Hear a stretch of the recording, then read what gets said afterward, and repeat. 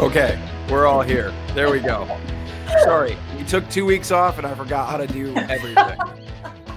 Welcome, everyone. Welcome to CASA Live. We see all your beautiful little bubbles there in chat. Thank you to everybody for being here. I'm also trying to actively figure out angles and lighting mere seconds before we go live. So anyways, welcome everybody. Thank you for being here. How do we do this? Well, we do some hey, how are yous? Can we start that? I completely forgot how to do this entire show in the last 2 weeks. Alex, hey, how are you? Hey.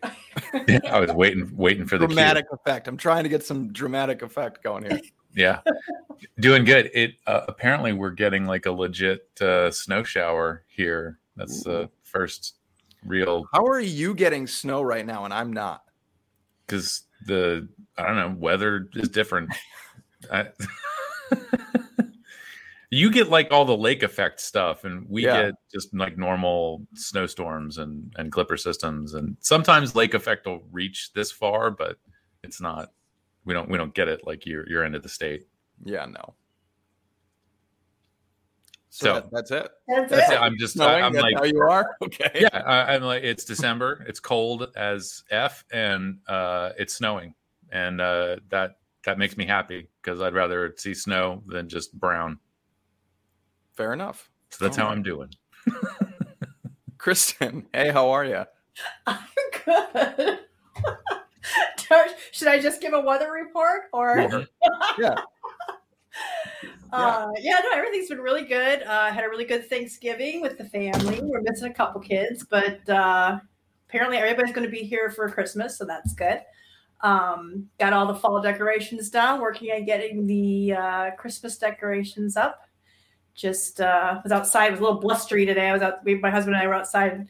He was up on the ladder putting wreaths on our windows. It's the first year we've done the wreath on the window thing. I've always wanted to do that, and but I don't have a lot of money, so I took the cheap way around and made them all myself. But hey, post pictures later. But yeah, they turned out really cool. I'm very excited to post pictures this year. I decided to get rid of all the lawn decorations with the light up deer and stuff like that, because in Wisconsin, we've already had snow. There's my weather report a couple times already. And, but last year I didn't get I got everything down except for the ones that were out on the lawn because the ground didn't thaw enough until March before I could pull them out. I'm like, you know what? I don't think I'm doing that. Everything now is on the house. I can just there you go. Take it off and no more lawn decorations. So, but yeah, just getting all that stuff ready, and that's pretty much it. No snow in Berlin, huh? Some parts of Germany have gotten some. Yeah, we've only gotten here in Western New York. We've only gotten a little bit here and there. I think the most that we got last weekend was an inch, and then it melted off almost immediately. But that's all we've gotten. I've dealt with a little bit of snow so far, but nothing too major. We the last few years around here have been very different than the past. When I was a kid, I can remember snow by Halloween. We would have snow by Halloween. Maybe not countless, 3, maybe 4 Halloweens where all I could wear was a mask because the rest of me was just a big blue bundled up snowsuit. And that was it. And now it's mid to later December. By the time we hit the winter solstice, December 20th or so, that's when we actually start to get snow around here. So. Okay. Yeah. Anyways. That's I guess that's it for the hey, how are yas.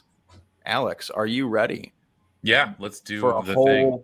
A whole lot of legislation. I don't know how much legislation you got for us this week, considering we've been gone for a little while, but we can jump right into it.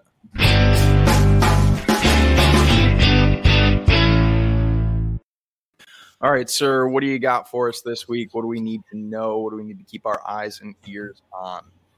So once again, this is just going to be a perennial topic until until we see a vote in Congress, the vape parity tax, the vape tax parity with cigarettes, which is not really parity, it's more than cigarettes, is still an issue.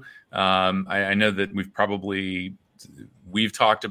heard some promising news from certain members of Congress who are opposed to this, but the need to keep the pressure up is still there for sure. We've also sort of singled out, of course, Kyrsten Sinema from Arizona and Joe Manchin from West Virginia, and urging people in those states to send messages of support to them for their opposition to the bill, or the opposition to this tax. And so this will also be something we need to see in Nevada, Montana, and New Jersey, of all places. Senator Bob Menendez is sensitive to this issue, and very sensitive to the idea that this tax violates Joe Biden's pledge of not raising taxes on people who make less than $400K a year. And so we'll be putting things up that are state specific for those members of Congress, and urging people to send messages of support for their opposition, which it's just weird to me to say that when you put support and opposition in the same sentence. I just always imagine people get confused because it sounds confusing coming out of my mouth, but that's where we are. Also, considering that most of our membership, most of the people who come to CASA come here through vaping, I think we haven't really paid a whole lot of attention to how this tax affects nicotine pouches or really any other alternative nicotine product. And so I don't want to promote a website that sells products. It's not what we do here, but I do use this as an example. I'm not going to post the link or anything, but there's a site out there called NicoKick, and they sell nicotine pouches. And I think it's kind of the first time I've seen this on any alternative nicotine product type site. I'm including Vapor in that. I assume there are some online retailers who have done this, but in the sort of description of the product, they also break down what the taxes are and how they may affect the price that you end up seeing. Also with an explainer that it's different. We're talking about state excise taxes at this point, which, as we've mentioned before, in some places, those taxes are already applied to synthetic nicotine, any nicotine product. And so I just, if you're curious at all what that looks like, it was sort of interesting to me because I think, a lot of people are probably out there thinking that they're paying a certain amount for a product, and then they get the final bill and they're like, wait a second, why is this like $5 more? Well, it's the state excise taxes. And so you can sort of, take that and now, add to that the potential that you're dealing with a federal excise tax, which is going to add, depending on the nicotine content of the product, a couple of dollars, a couple more than $2. And so I made a little chart for myself here. If 3 or 6 milligrams are I assume the most popular nicotine concentration. And so looking across the different products, Zyn, for example, has 15 pouches per 10. And so for 3 milligram, you're going to pay an extra $1.26. For 6 milligram, you're going to pay an extra $2.52. And this is going to be on top of whatever other state or local taxes you pay on these products. For products like On or Rogue, which I think Rogue goes up to 8 milligrams, or it's On goes up to 8 milligrams. That'll be an extra almost $4.50 that you would pay for 8 milligram On. So we look at the price increase on vaping, and everybody is sort of shocked and sad, and this is horrible. But it's all of the other products as well. And so, we're going to be doing some work this week to reach out to, places where we may have more members who are using nicotine pouches and try to get them engaged. So, yeah, just to really bring that up to make sure that, everybody's aware that this is not just a vaping issue, but it's all nicotine containing smoke-free alternatives that are probably and verifiably safer than smoking. So anyway, all of that to say, keep up the pressure. Folks who've been sending messages, thank you. If we, keep an eye on your inboxes. If you do see prompts to make phone calls, definitely make phone calls. Your voice carries more weight than a pre-written message. And of course, even if you are using our email things, please customize your message to include your story. But we're not out of the woods yet. And we're expecting a vote on this perhaps by the end of the month. If we don't see something on this by December 23rd, it'll go into January. And so, yeah, and it's we're not done. So keep the pressure up. Moving along, Denver, Colorado has passed their flavor ban. I believe this is coming to there's another vote required in order to, officially pass this thing. And that is happening on Monday, December 6th. I don't believe that there's any more public hearing to be offered on this. All of that happened this past week. It was something like 2.5 hours worth of public comment and debate. I can't remember. I think Amanda Wheeler posted a photo of the pro vaping, pro harm reduction T-shirts outnumbering the others in the council hearing. So the blue and red. They were blue. Yeah, and the opposition's shirts were red. Yeah, red or orange or whatever.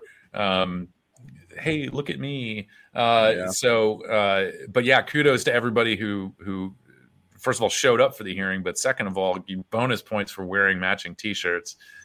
We haven't. I don't know how well we've done with that in the past, just as a community. But that's it's good imagery. Anyway, so this is pretty much going to pass. I say that a little bit hesitantly because I don't want to discourage people from continuing to write messages. If you are in Denver, this is the ink is not dry on all of this yet. There's still another vote, and your local officials need to hear from you. You may not think that your story is all that impressive or different, but you never know. So take the shot, send the email, let them know that vaping is very important to you and that flavors were a crucial part in helping you quit. If there is any silver lining to this ordinance, it's the fact that it has a 2023 enforcement date. So as far as this ordinance is concerned, products are not going to be banned in Denver until 2023. And that hopefully gives Denver residents and harm reduction advocates the opportunity to talk some sense into city council members and perhaps mount some sort of a repeal campaign. Is there a quick question? Is there a month on that 2023 ordinance date?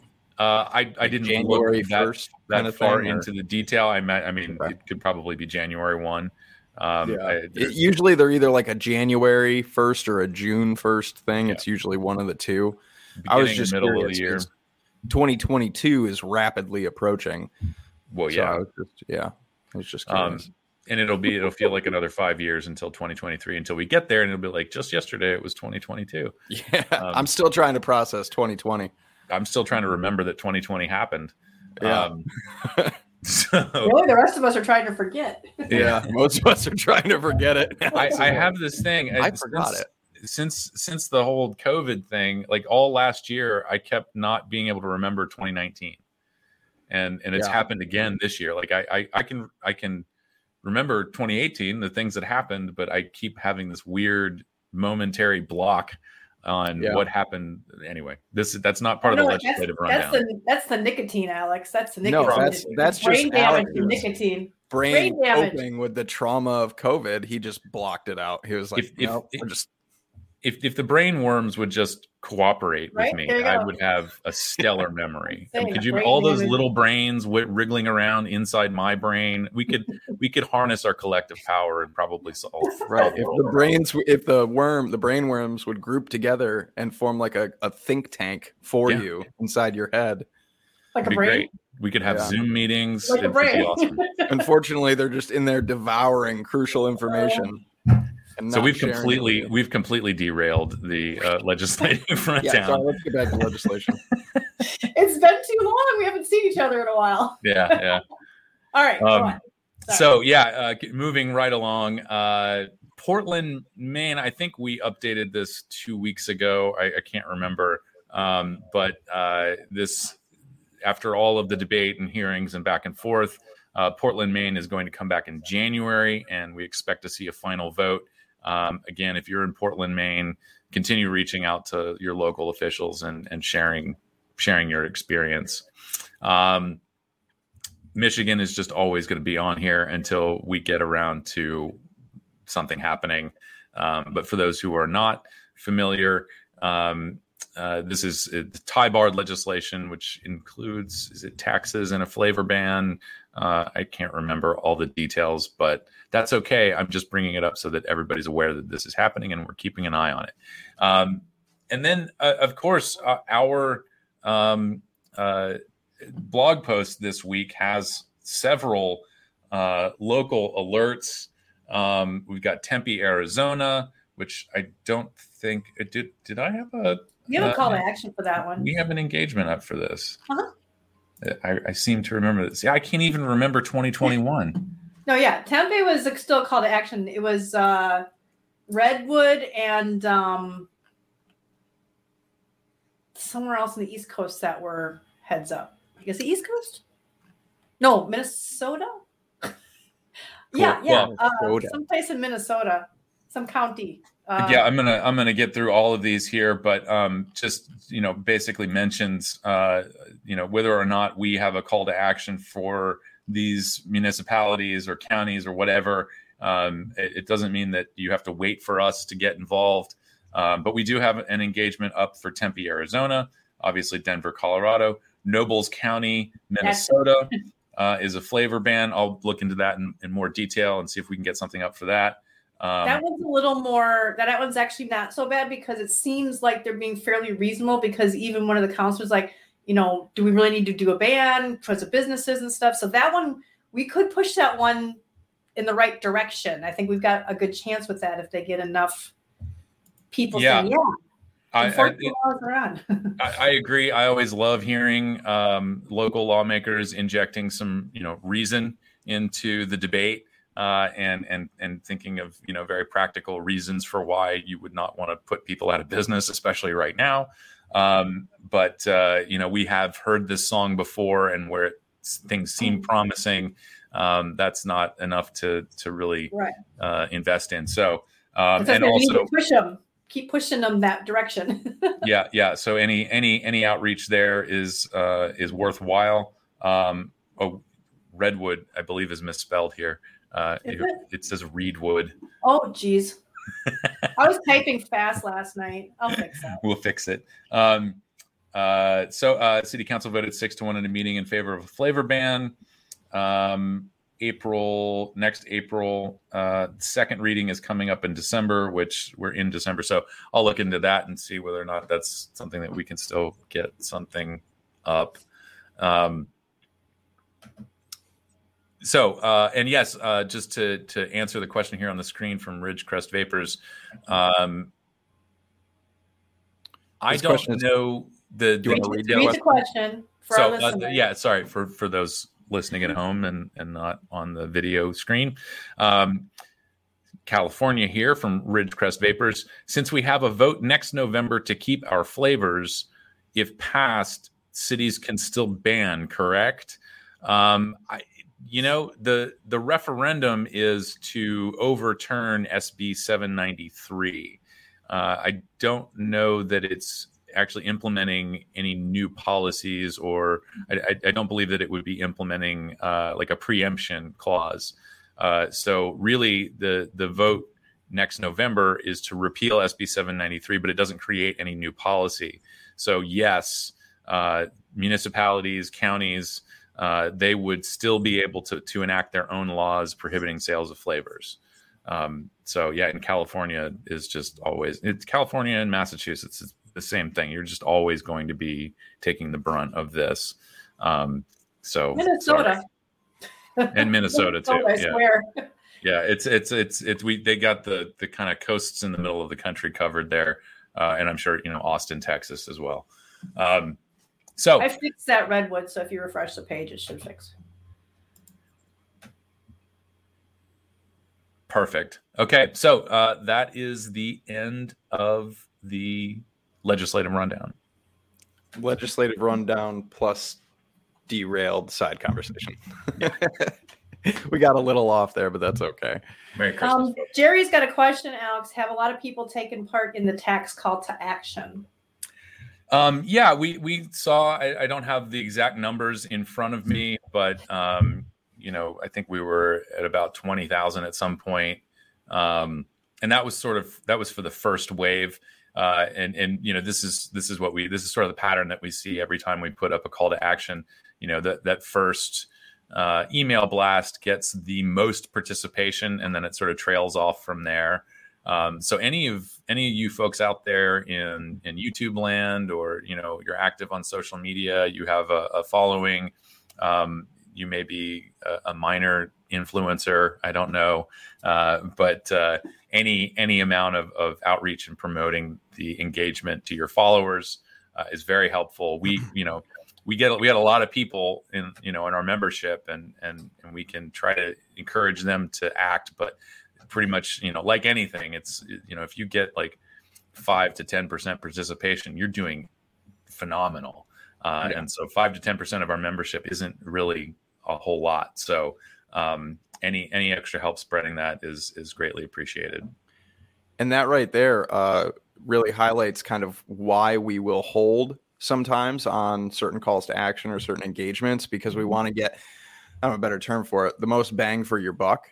Essentially, you want that big push at the right time, because after that big push, it's just kind of a trickle from there, Yeah. So for anybody wondering, why, maybe sometimes we get the occasional, why hasn't CASA put something up for this yet? Because it's just not quite the right time, and we really want that big engagement at the right time. Right on. All right. Well, thank you, Alex, for all of that. I think it is time to get into some takes.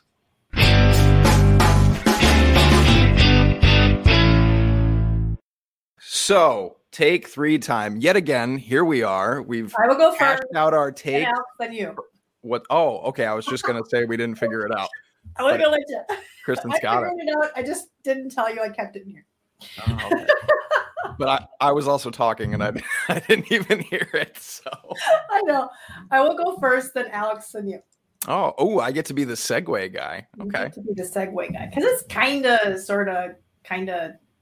not really. I'm going to talk about drugs a lot, so that's cool. Talk about drugs today. All right. I have actually. Where should I start here? What's your take? My take, I'm talking about the I totally lost my stuff. Where did it go? I am talking about the survey, the e-cig intelligence survey. And I think what happened was that I ended up, there it is, right there. Okay, let's try it. I had it all set up, and then I'm like, I'm going to try to bring this up. Share. Well, while you're finding that, I'll add a little note here at the beginning for people who are familiar with this, and we put this out every year. We coordinate with e-cig intelligence to get good questions out there, and also we typically do a post summarizing some of the data for people to use. But this year, sort of as expected, participation in this has gone down. And this is actually a relatively important survey. It provides data for us to use, but it is also something that regulators are interested in. And so, again, just like with the tax call to action, any promotion of this from people who are listening and familiar with it is certainly appreciated and worthwhile. So anyway, back to you. And while you were saying that, I was actually scrolling through our blog post from the 2019 data, showing some of the stuff that we got out of that. And some interesting things are things like the preferred e-liquid by age group. You can see here, fruit by far is much more preferred by the age 55 and the 35 to 54. It's much more preferred than all the other flavors, just like it is with the younger people, 18 to 34. So this idea that because people are over the age of 35 or whatever, that they'd much prefer the tobacco flavor, which you can see over here. They don't. Even the older generations prefer the fruit and the dessert and the candy and the custards, so this is good information to have, and it's also ammunition to use, because most of the stuff we get, as you listened to me over the last year talk about studies that we have, that they like to use cross-sectional stuff and they don't like to actually talk to us, because apparently we're unicorns. People who actually quit smoking by vaping. There you go. So that's why it's important to have a lot of this data ourselves. So what I'm going to do right here is I'm just going to show you. This is the what the survey looks like, and I'm just going to real quick run through it and kind of show you what, because nobody told me not to, what this is, and it only takes a couple minutes. So I'm just going to show you. And sometimes it's interesting because to talk about some of the questions and stuff. Boy, I wish I could check one of these, but I cannot. But let me get past this real quick. But knowing the how often do you vape or use electronic cigarettes daily, it's good to know these things. This is very important information.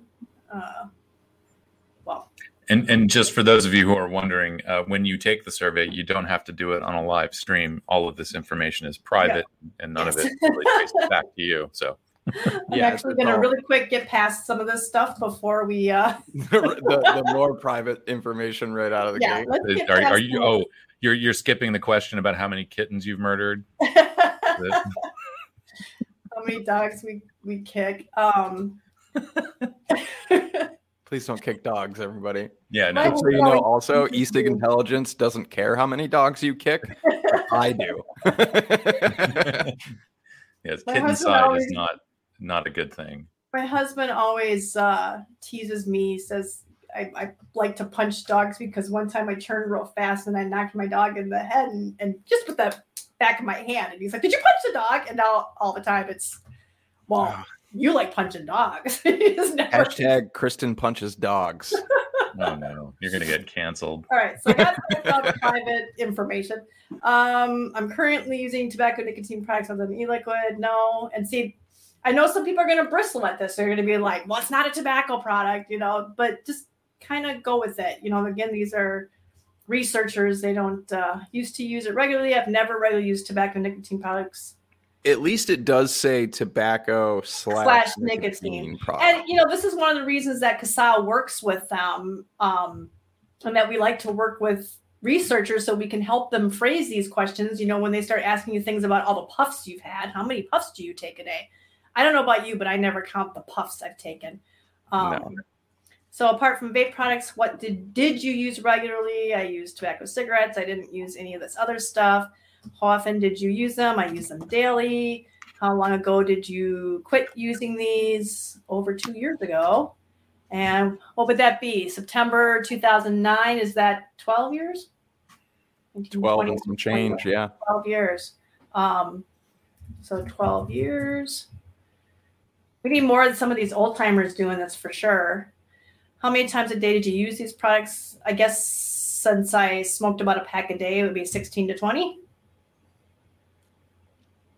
Right? Sure. Yeah.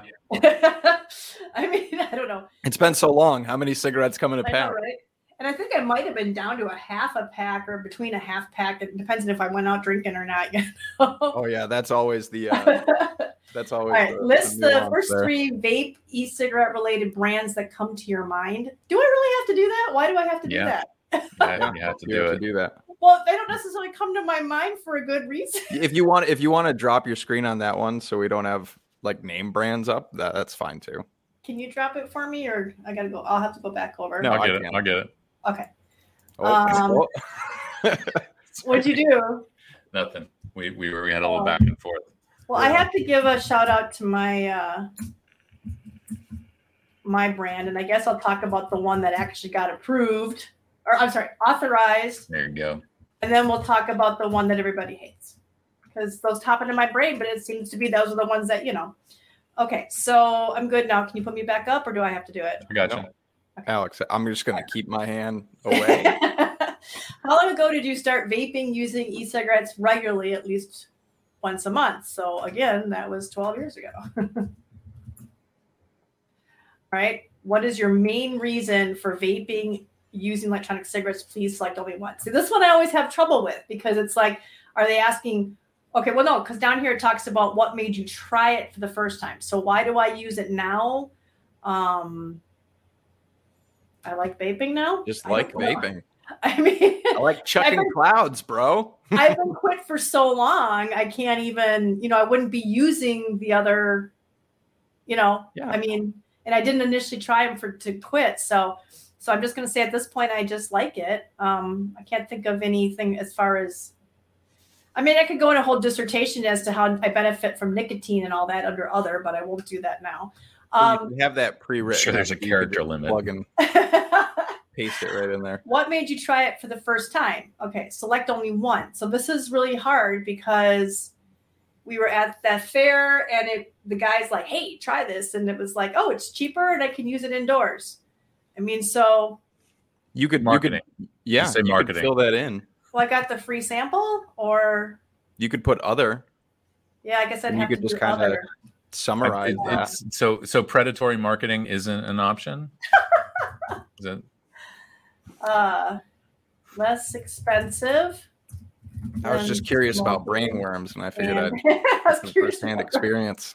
And could use indoors after. Skip. Question 16 actually has, if Kristen scrolls back up, to help me stop smoking tobacco entirely, and I think that would be probably the closest to that option that you're looking for. For which option? Skip is asking if there's an option to prevent relapse. That's why you read those questions out loud, because people who are only listening, I can't see the screen right now. I yelled at. Oh, I didn't yell at Alex, but I got on Alex about not reading the question, and then I didn't read the question. I thought you were talking to me. Please rate the importance of the following factors when selecting your hardware device. I guess I don't know. The cost is pretty important to me. I don't like spending a bunch of money. Option to customize, convenience to buy, ease of use. I mean, at this point, 12 years, everything's pretty easy to use, but I think that's actually pretty important because I don't do like coils, rebuildables and stuff like that. And appearance was actually, I owned mine because I thought it was pretty. So I guess that was pretty important. Madison Avenue strikes again.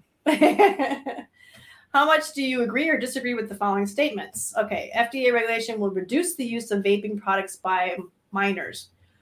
I guess I pretty much disagree with that because I think they're going to get it no matter what, whether you regulate it or not. I mean, alcohol's regulated. They're still going to get it. But I trust products with synthetic nicotine.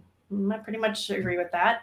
Discarded vaping products pose a serious risk to the part. Well, it can. Are we willing to mix my own e-liquid if my favorite flavor is not available? Yeah. I'm addicted to nicotine. I don't know. I mean, I don't agree with it being an addiction at this point. Nicotine is bad for me. No, I do not agree with that either. Are flavored vaping products banned where you live? Well, I mean, would you say technically some are? I mean, because they're not in Wisconsin. They're not in my city, but they are. Certain products are banned in the country. No, I think. Well, for you, like Massachusetts or something. Yeah, or like New York. Yeah, I think you're fine in Wisconsin. Well, yeah, we don't have anything in Wisconsin, but I'm not sure if they mean. Is this just a U.S. thing? Yeah, yeah. So they would mean states then. They would mean states. If flavored nicotine vaping products were banned, which of the following would you do? I would continue to use my current device, seeking alternative means to get my favorite flavor. Sorry, this is going to stick in my head now because of that last question. I would say anybody who has a question about that, technically no, because you still have synthetic nicotine out there that's not under FDA regulation at the moment. True. So yeah, true. Yeah, but as far as, I mean, technically speaking, yeah, all flavors that are not haven't been granted that provisional authorization through FDA are technically banned. Okay, you can only do one on that one. I'm not sure if I wasn't able to do that. I'm not sure. I have a freezer full of nicotine right now, so I just have to get Doug to teach me how to do stuff. If your usual source of vaping products were unavailable, how far would you be willing to travel to obtain your supplies? Well, I've already before we had a vape shop in town, I already had to travel like 50 miles away. So, what's that one song? I had walked 10,000 miles. No. That no. You can have it in your head now. Yeah, okay, I'm gonna get it stuck in my head. Always.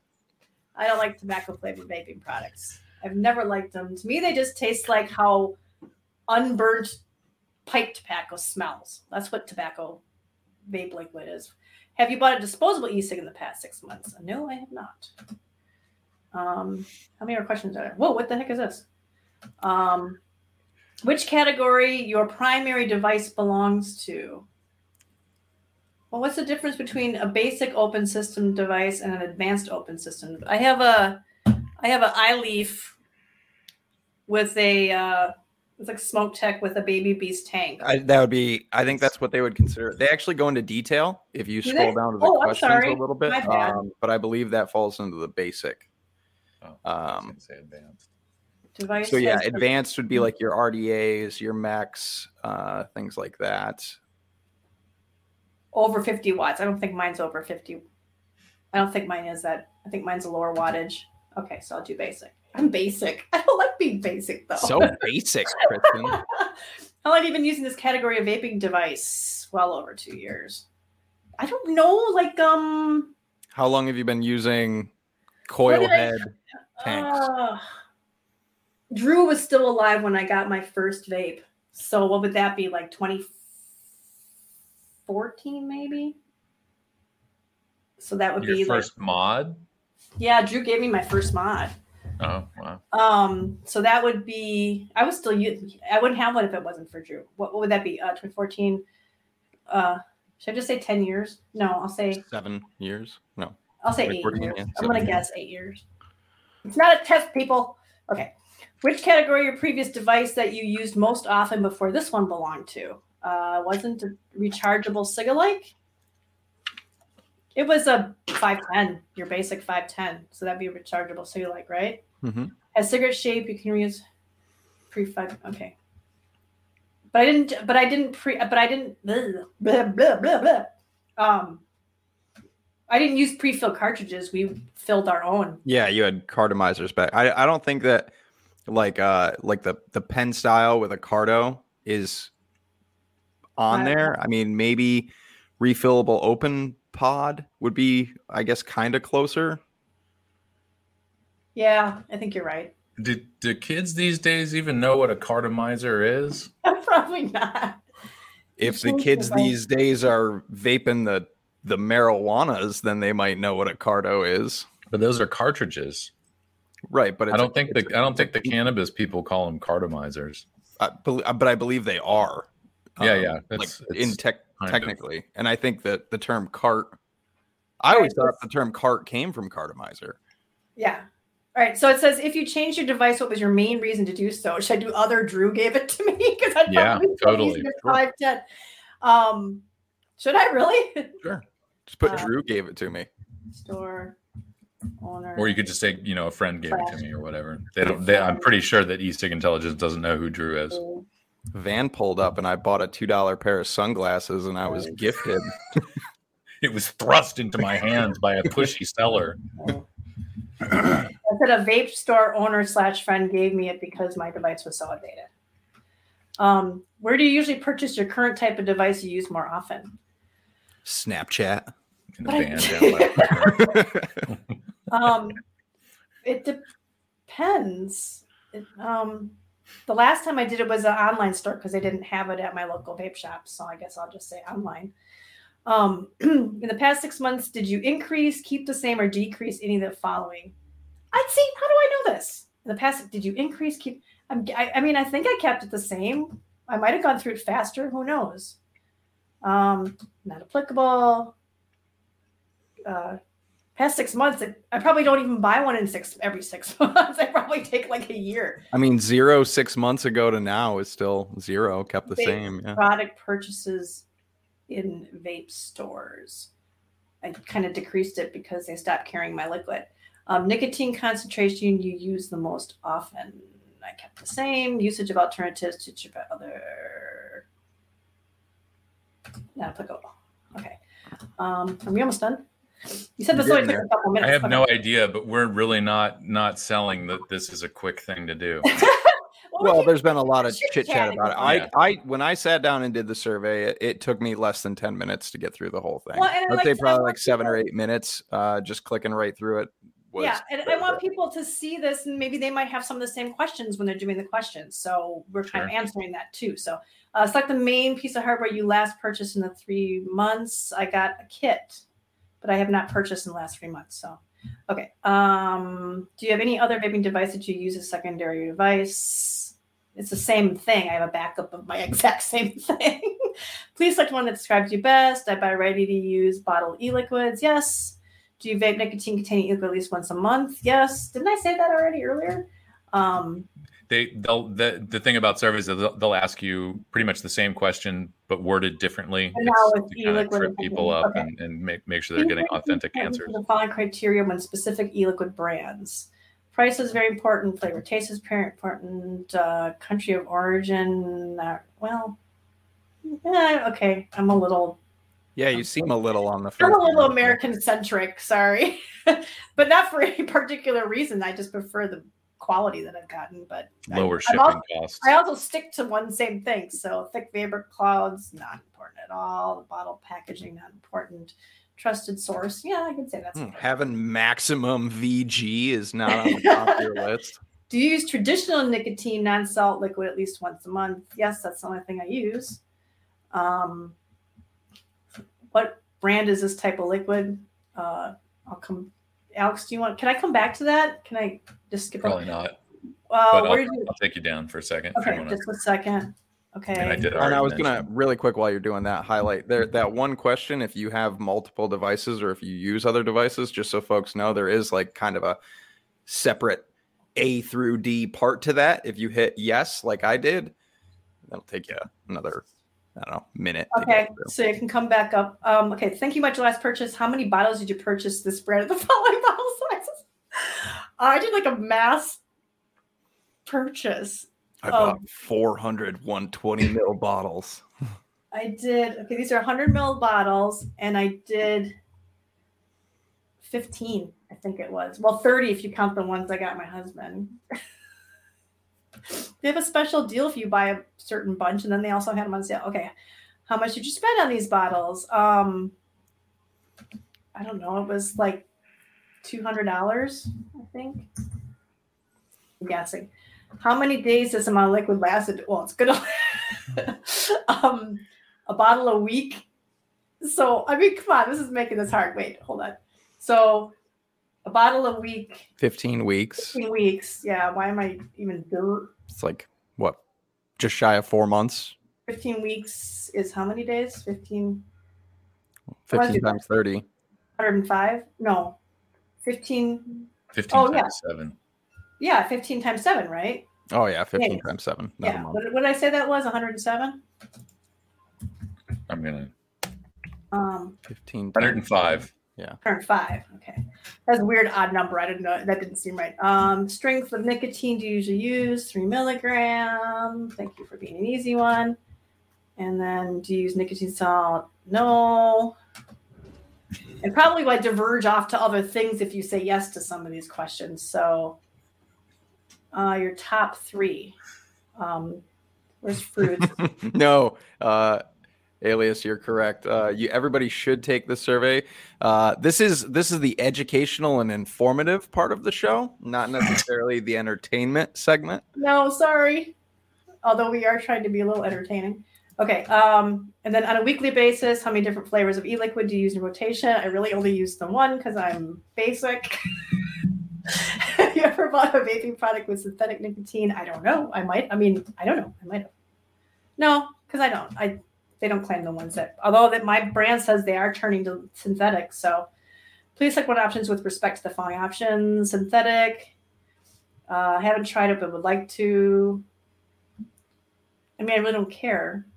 I wouldn't say I'd like to. I mean, I don't care. I'd like to if that's the only option. I don't care if it's got it or not. I mean, not interested, not interested, not interested, not interested, not interested. Okay. Just to answer Thobai's question, is this for U.S. only? I don't know that there's anything that would kick you out if you're an international respondent, but we are only distributing this in the United States, or at least to our membership, which I know is we have people internationally who've signed up to get emails from us. But for the most part, this is a U.S. centric, U.S. consumer survey. So, yeah. So, and again, and that was it. That was it then. Cool. So what was that, 47 questions?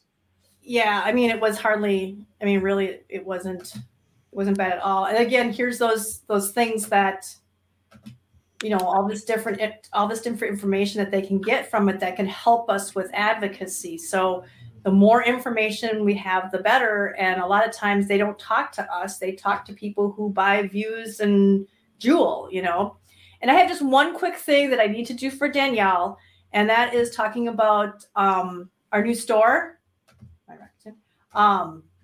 She put up some really cool stuff. Yeah, the No More Nicotine War shirt is... look at that. I'm going to be ordering that. Yeah, it's so cool. And it's so funny because she told me about this one here, the harm reductions for people who don't want to quit or die. And I totally forgot that I had said that. And she's like, we're quoting you. And I'm like, what? I'm like, oh yeah, I remember that now. So I thought that was kind of cool. The weapons of mass disruption, vaping saves lives, vaping saved my life. Yeah, so please go check those out. And it's not just t-shirts. We've got face masks, neck gaiters, stickers, buttons, phone cases, mugs, notebooks. These bags are kind of cool. A lot of people sometimes will put like their we'll put their gear in it. There's tote bags and stuff like that. So very cool. Awesome stuff. Our state t-shirts are taking a little bit of a hiatus, but we still have them in there, so they might be doing a little bit of rotation there. So I don't know Breeze Tones about Australia shipping. It's through all of those items are through Threadless. Yeah. And so I assume that's something that you'll fill out at the end of checking out. And yes, now Danielle is a boss, and I'm glad to hear you're going to get some. So. Any battery cases left? Skip is asking. I have boxes of battery cases. Right. So Skip, send me an email and when we'll figure, or just shoot me a chat and we'll figure out how I can get you some. But they're 18650. We don't have the new whatever bigger size, which was totally news to me at an event a couple of years ago when people were like, "Mine doesn't fit." I thought, when did batteries? Well, you can't fit 26 650s. You can't fit 2700s. What about 21 700s, Alex? What about my D-cell batteries? You just have to keep them in your pocket next to your keys. That's like that. No case, and just rattling around with your loose change. Please, nobody do that. Don't do Please. that. Don't do That that. just happened again in England. Somebody Yeah. did Aldi and her pocket started on fire because she had it. They're like, oh, we just found out that you shouldn't do that. I'm like, how did you not know that? I mean, so much stuff going around about that. Do not put loose batteries. Use a battery case like this. See? My battery. The company that my roommate works for, he started recently, and they have a no vaping on the premises policy, and it has nothing to do with hysteria around health effects and whatnot, but somebody was carrying batteries in their pocket, or it was in their vape. Something happened, a battery vented, it went off, so they were like, no vapor products, but if you want to smoke, there's a room all the way in the back that you can go out and smoke at. Wow. Like what? It's absurd. You could do that every single day and take that risk every single day. But for the rare, extremely rare occasion that something like that, right. And even if we were looking at fire hazard potential, cigarettes win that. Still doesn't make any sense. There's no justification for it whatsoever. Yeah. Nope. Knee-jerk panic. All right, Alex, you're up for your take. Sorry, that took longer than I expected, but I think it was worth it. That's okay. Everybody knows what to expect now. So for my take here, I'm actually doing a bit of a combination because I like to throw surprises at Kristen and keep her on her toes. But the one thing that is in our blog is this article from Jim McDonald, Vaping 360, also a CASA board member.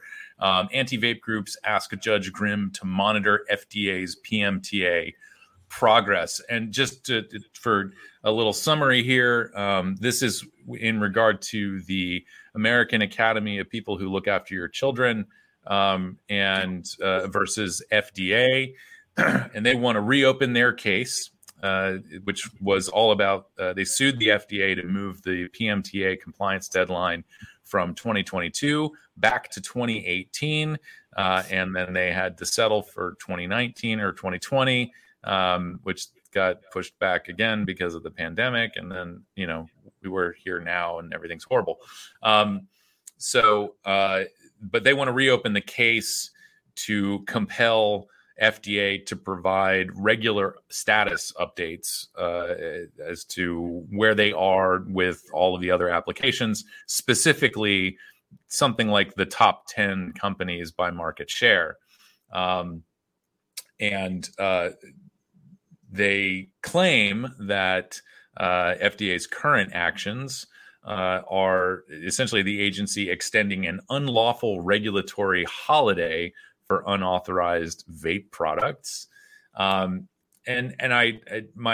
take on it, at least, this situation, not so much Jim's article. Jim's article is very good and lays out all the details and background. My take on the situation here is, in defense of FDA's discretionary authority, not the approval process, but what we're sort of dealing with now, we're dealing with it. So this is something FDA's discretionary authority needs to be protected. The agency has fought to protect their ability to make their own decisions based on the science. But that's not something that we should be leaving up to the court or Congress. The court system is not science-based, at least not from a chemical toxicological public health kind of perspective. I'm sure there's some legal science, sure, fine, but that's not the appropriate forum for determining whether or not these products are appropriate for the protection of public health. And so I don't really want the court compelling FDA to do things that are not mandated in the Tobacco Control Act. The Tobacco Control Act is sort of playing out to be a bit of a disaster. And it doesn't matter which side of this debate you're on. Nobody's really happy with what's happening. But I look at this latest lawsuit against FDA here, which it's not really a lawsuit, is it? It's not separate. But this latest attempt to pressure FDA.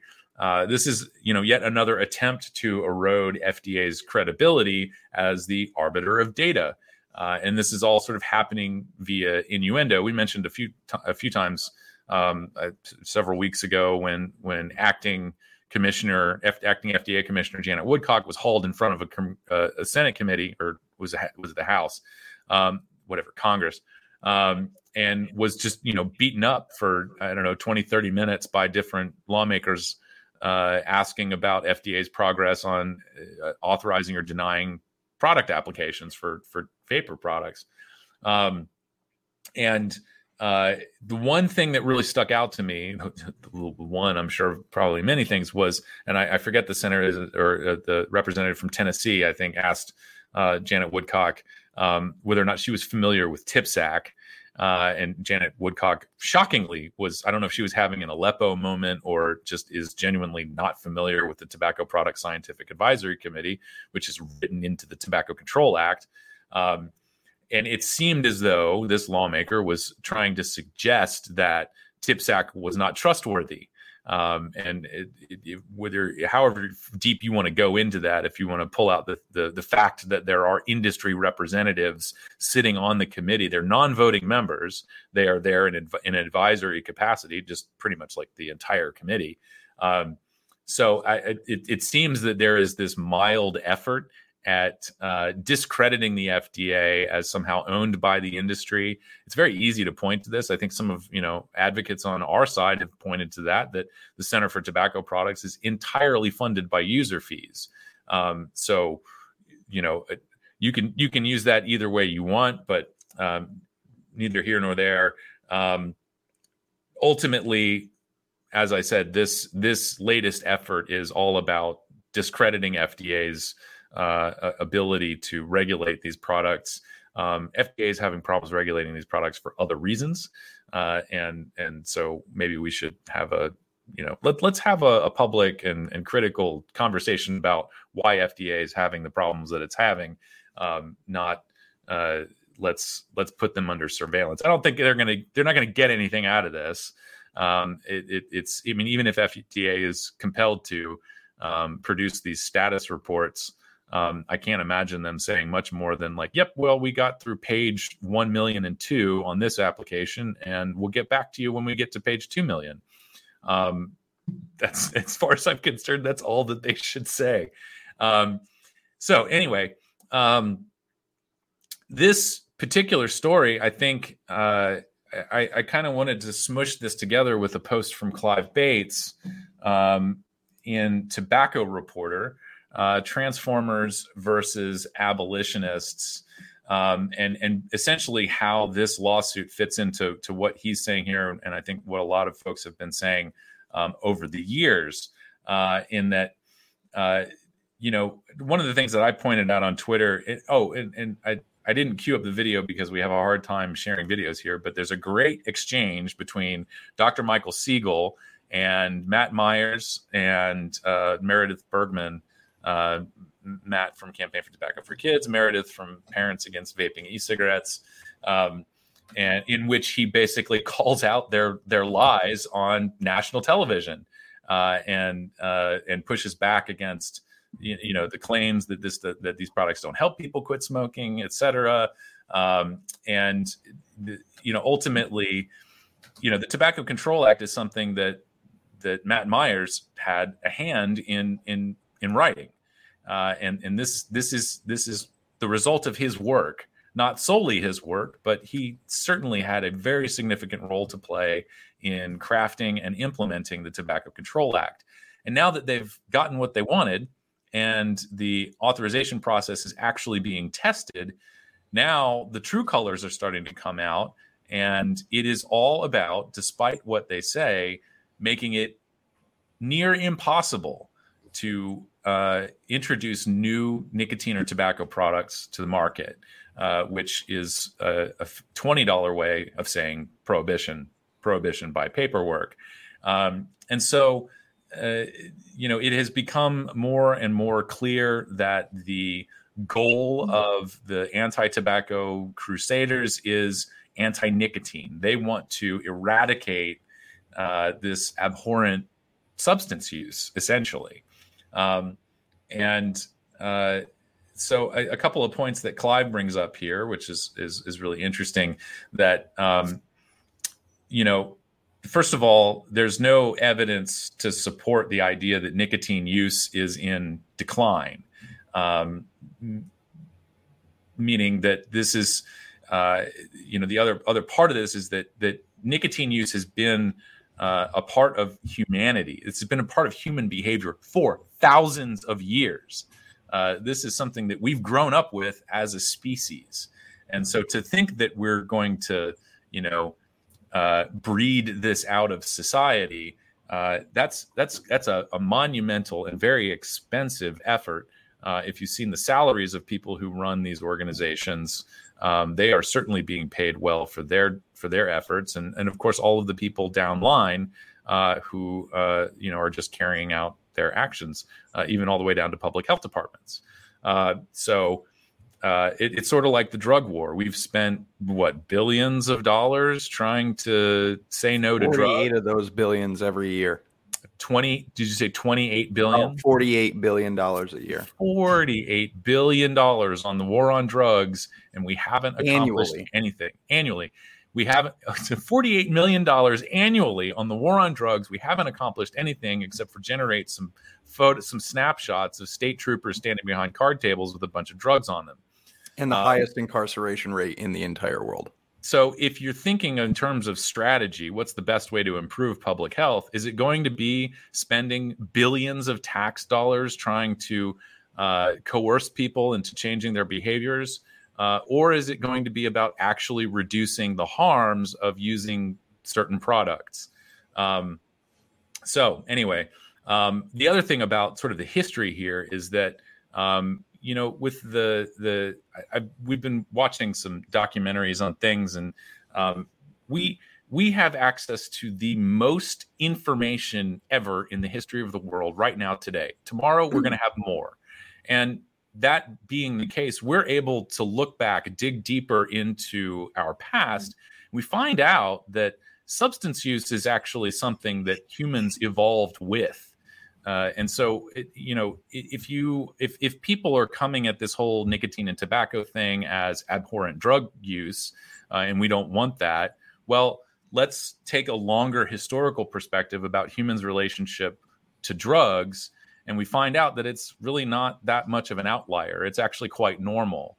And so, that's, I think, that's the fatal flaw in the anti-nicotine war is that this is not going away. It's never going away. We as a species have grown up with it.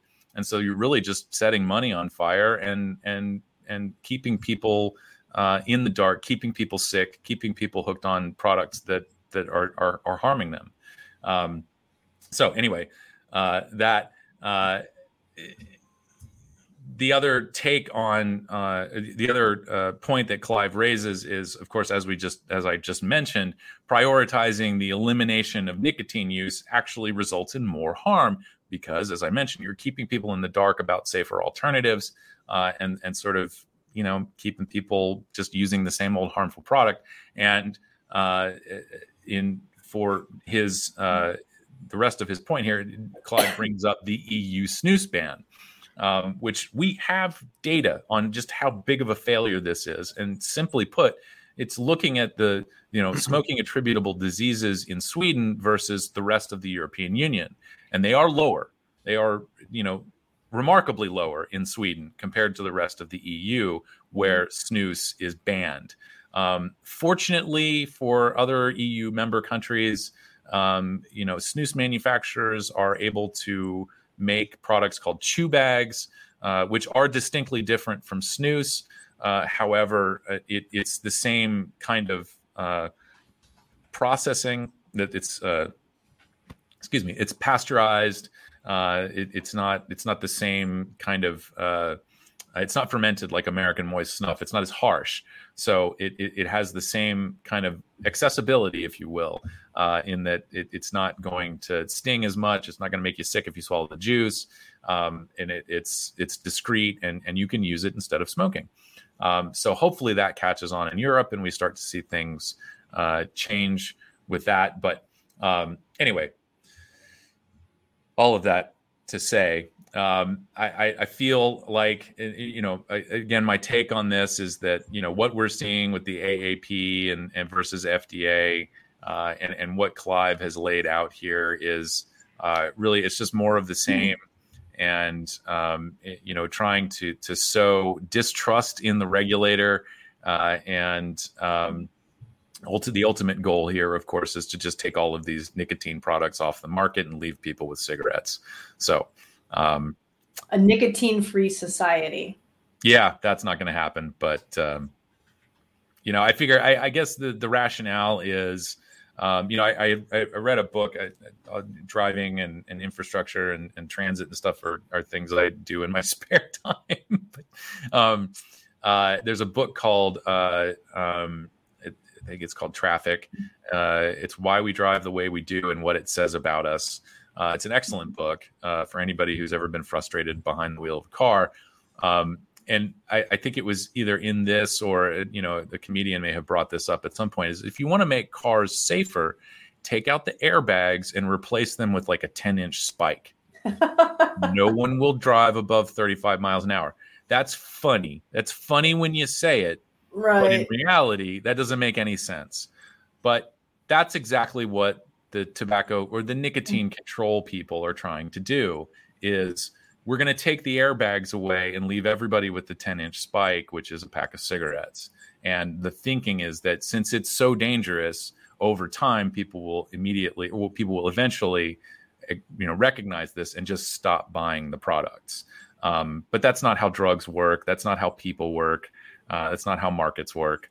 And so we're left with kind of this disaster and people being harmed needlessly. And I always forget that, they always say 70% of smokers say they want to quit. Now we'll ignore the fact that, they say that, but most of them don't. But there's always that other 30% who don't say that they want to quit. So they're never going to resolve that. It was always for me. It was whoever asked me. Like if like my family asked me, or people I was super close to that really like cared genuinely about me, I was always like, yeah, I'm going to quit. Don't worry. Like, I definitely want to quit. But like my friends or whatever that I was outside smoking with, I didn't want to quit. I loved smoking. Yeah. And that's the thing. Alex, are you good on your take? Yeah, I think I'm done. I meandered a little bit there, and I hope I'm going to meander just a that's little an bit. Excellent article. I'm sorry, and I did put the link in the chat, and I'll put it in the description later on. That one by Clive. You definitely should read that. I'm going to meander just really quickly. I know we're kind of running a little bit long right now. I'm going to meander really quickly before I get into my take, just because I wanted to pull up some drug war stats. This is from DPA's site. DPA is an excellent org. Number of drug arrests in 2020 for drug law violations, 1,155,610. Most of that simply for possession, possession. Here you go. 24% of those arrested were Black people. We can go into the different synthetics, marijuana, heroin, and cocaine. Number of people currently incarcerated in the U.S., 2.3 million. 1 in 5 are incarcerated for a drug offense. And then I don't want to go through all of this, but just we were talking kind of monetary stuff, which is down here. The financial impact, $293 million worth of equipment transferred from the military to law enforcement in 2019, $47 billion per year enforcing drug prohibition. So, yeah, there you go. When you talk about the annual cost, just financial cost, that's just money, not human lives. That's a lot of money to spend every year to fight inanimate powders and molecules and plants. So yeah, there we go. Anyways, and that was a point that I made when Glance had some stupid article that he wrote about how cannabis use is on the rise where it's been legalized, and everybody, I forget who answered him. Somebody tweeted back at him, yeah, and water's wet. So, but that was a point that I made, is that by focusing only on the possible health ramifications of that, and really with cannabis, it's mainly the smoking of it. Very similar to smoking cigarettes, but you don't smoke that usually as much. But some people are getting to the point where they are almost. But they ignore the lives lost by the war on drugs. They completely ignore the the drug dealers or sellers, the users and the bystanders who, with the high rates of crime, who've lost their lives and who've lost their lives by having to go to jail. I mean, that's a way of losing your life, and they ignore all that. And being in jail is not a healthy thing either, so that, to me, the war on drugs have done just as much damage, if not more, absolutely. I mean, the war on drugs, when you really get down to it, it's not a war on drugs. It's a war on people. Yeah. It's a war on our own people. And I was going to say really too, incredibly destructive. And I was going to say too, and this might be a good transition for you getting into your take, is that they also do not see, they only see drug use from the vantage point of debilitating addiction. They can never see the benefits, and more so even with nicotine, because with all the other drugs, they say, okay, well, they're escaping, they're numbing pain, but because they say there's no benefit from nicotine to people, it's just the addiction, and the only reason they feel bad or whatever is because they can't get their next dose of nicotine. They're just completely ignoring why we start using it in the first place. It's almost worse with that, because they sort of have this, nobody believes that nicotine has any benefits. And then it makes it easier for them to say, there's no reason for them to be using it. It's just the addiction. It's just the addiction. There's no benefit. Well, you can kind of see with any other addiction use, with any other kind of use, that there's an escape. It makes you feel better. It gets you high. But nicotine doesn't do that. So they can't find any good or any reason why people would use it other than the fact that they're addicted. But people do get a benefit from it. And that may be one reason why it's very hard for them to quit when they're trying to quit other addictions. And the segue go. Oh, it's a beautiful segue. I mean, yes to all of that. And I would love to spend the next 3.5 hours breaking down everything that you just said. But we don't quite have that amount of time. But we're going to take a little trip down to the city of brotherly love, or up or over, depending on where you live. For Alex and I, it would be down to Philadelphia. Philly's addiction treatment smoking ban ends, leaving better place. This is from Helen Redman, who's just a fantastic human being. This is in Filter. The horribly misguided smoking and vaping ban in Philadelphia's city-funded drug treatment programs, including outdoor spaces, has finally been lifted. The ban was passed in 2018, implemented in 2019. It applied to 80 inpatient addiction treatment programs, including 9 detox facilities, 32 short-term and 31 long-term rehabilitation programs, and 8 halfway houses. This was... there's only one or two other real key critical paragraphs. I want everybody to read this entire article, but there's a few here that I really wanted to highlight. Borman presented data at a meeting in July this year at which Dr. Bowen was present. Bowen knew that there was a ban and that it was having harmful impacts. Most tragically, people have died of overdose after refusing to go into treatment because they could not smoke cigarettes there. Over the past 3 years, this monumental step backward from harm reduction-oriented approach has led to preventable overdose death, reincarceration, and other drug use-related harms. When somebody says they want to stop using deadly fentanyl, but they are not looking to or ready to stop smoking or vaping, we need to roll out the red carpet and usher that person into treatment as if it were urgent life or death matter, because in Philadelphia and beyond, it most certainly is. And again, I'm not going to read this entire article. Those are just a few kind of quotes and statements I wanted to highlight. This is fantastic news out of Philadelphia. This is a ban that should have never happened in the first place.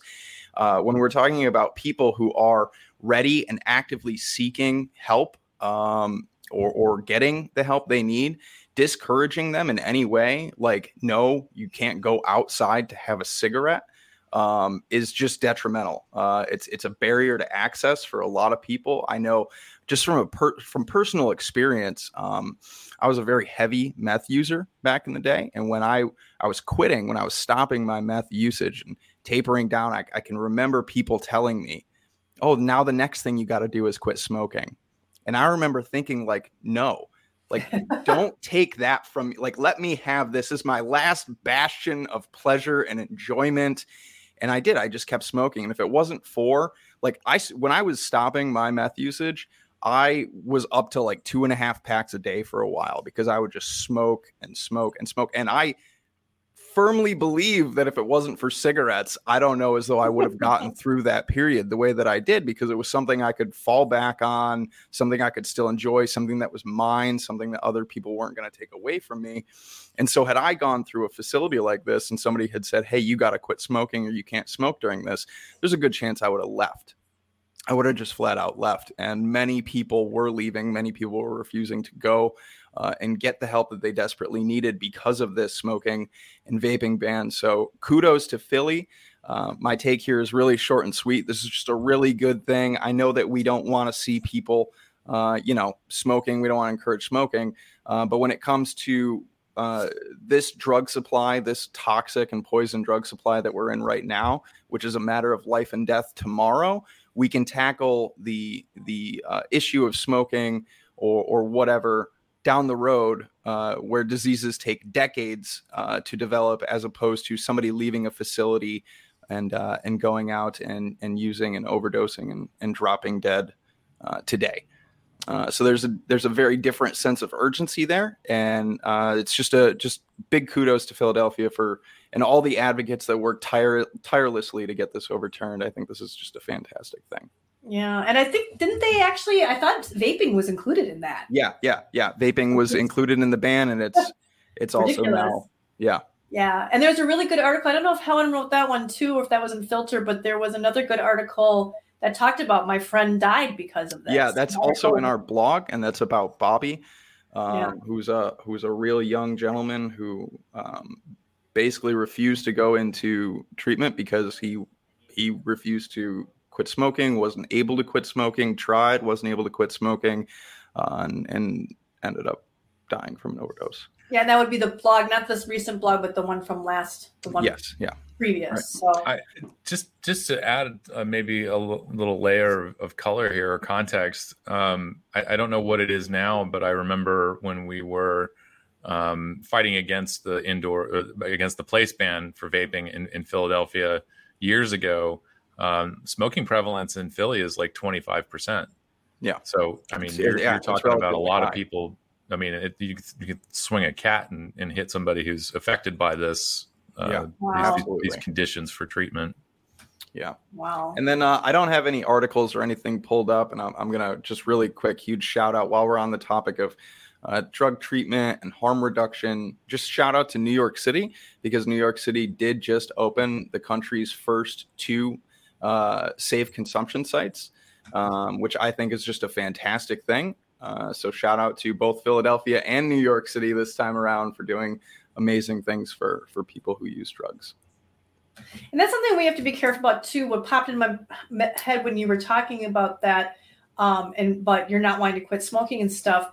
And there was a Twitter conversation I remember getting involved in, and somebody had said, the ultimate goal for vaping is to get people to wean off of nicotine. And I was like, no. So that's never been the goal. It's supposed to be replacing the source of nicotine. Some people may use it that way. And that's where we get a lot of misinformation, where people are always saying, we see in articles all the time, e-cigarettes were invented as a smoking cessation, but they don't get no, they weren't invented as smoking cessation. I mean, smoking, yes, but not nicotine cessation. The whole point was to be an alternative. And I forget, there was a whole different thread where I came back and I said, look, I hardly have, I don't do any other kind of drugs. I don't know where Alex went. It almost looked like he got edited out. I think so. He definitely had a little laggy glitch. So while he was leaving, and so he just vanished. He just vanished. But yeah, so I was like, I don't do any other kind of drugs. I barely drink alcohol. At holidays, that's about pretty much when I drink alcohol. I've lost a bunch of weight. I walk 5 times a week. I eat healthy.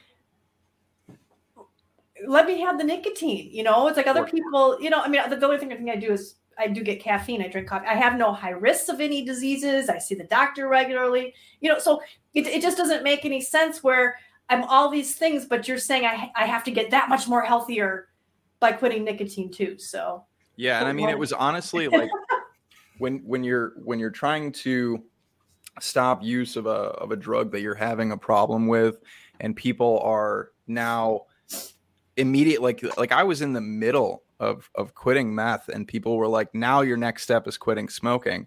And it almost like it diminishes what I'm already trying to accomplish by immediately establishing my next goal for me, you know? It downplays what you accomplished. Honestly, it's a really discouraging thing, because it's like, what I'm doing is now not enough for you, you know?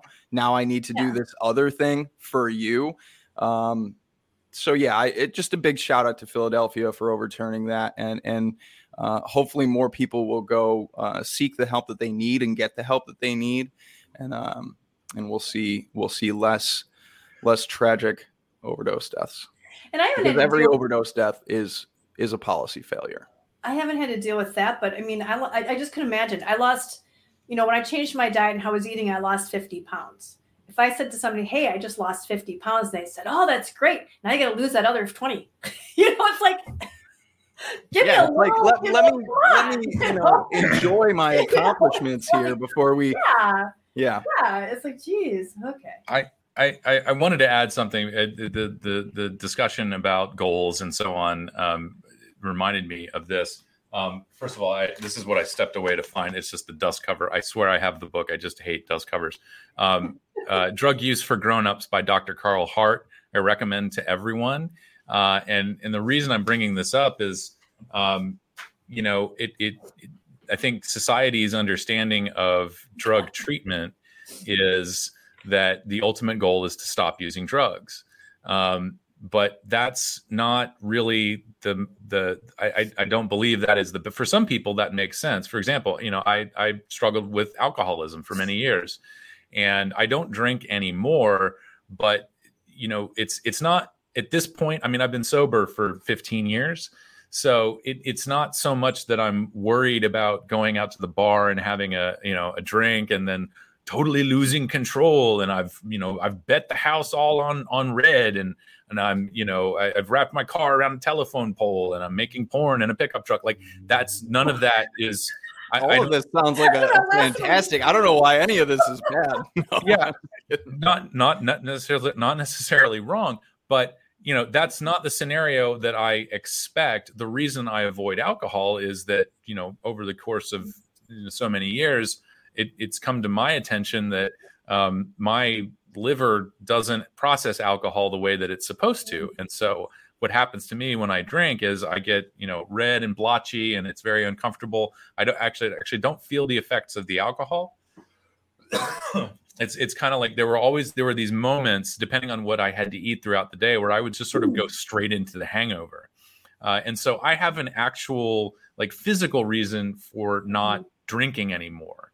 And it took going through that recovery process to kind of, accept that and make the changes I needed to make in my life so that I'm staying away from alcohol. It's not a problem solver for me anymore.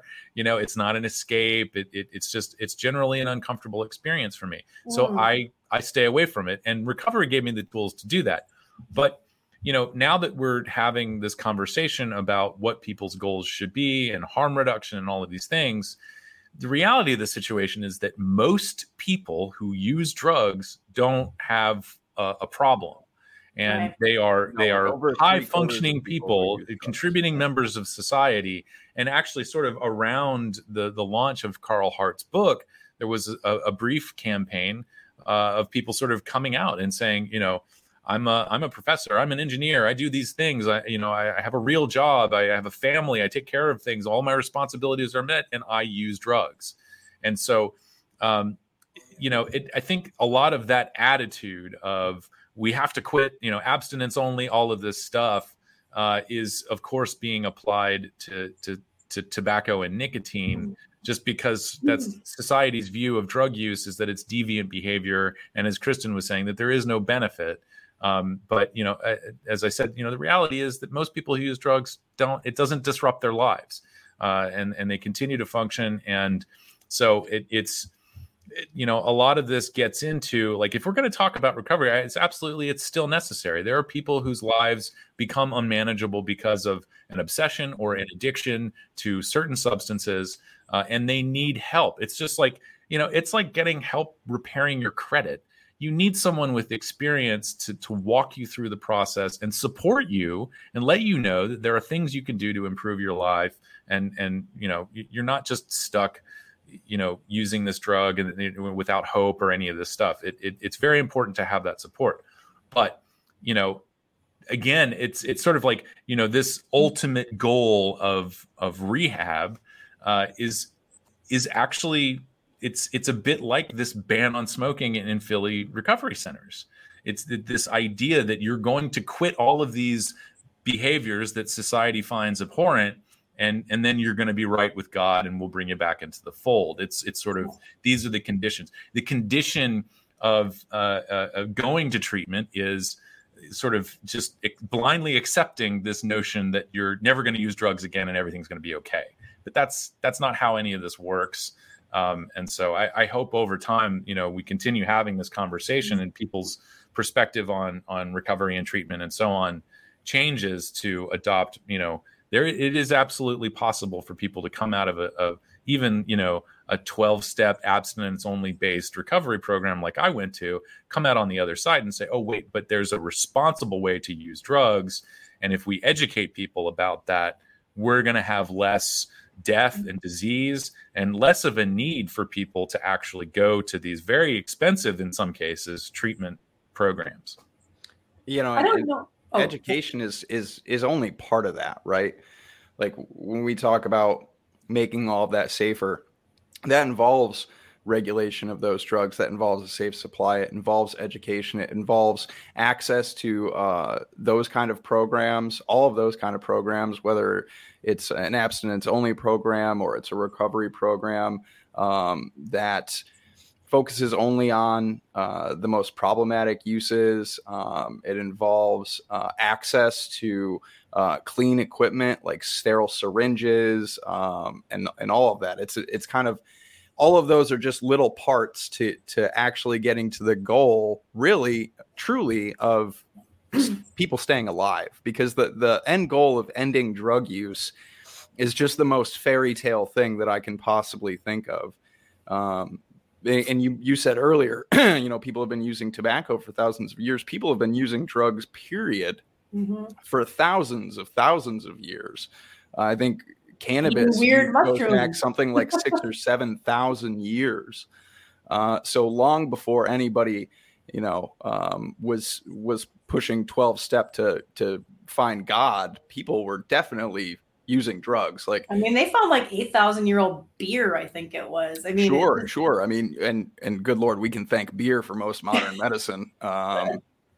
There's actually a really great documentary, How Beer Saved the World. I highly recommend that people watch it because beer is a really cool thing. I don't know if it was just because of like how advanced we got medicinally and medically, medical advancements through. Well, a lot of very smart people probably didn't die because they weren't drinking the water; they were drinking the beer instead. Well, yeah, I mean, you can thank beer for, well, what it's not really beer, I guess, more like mead, things like that. For it was very light alcohol, but it was enough to kill the bacteria. The building of civilization, really. But anyway. There's probably an argument for that the people were more after that than they were a lot of the other stuff. They just wanted time to sit and drink. One of you two, I think it was, posted, I can't remember if you tweeted something, I could swear it was one of you two, but it might have been somebody else, an article that talked about drug, was it exclusivity, or was it was, they talked about how these drugs are okay. Drug exceptionalism. Exceptionalism. Oh, yeah.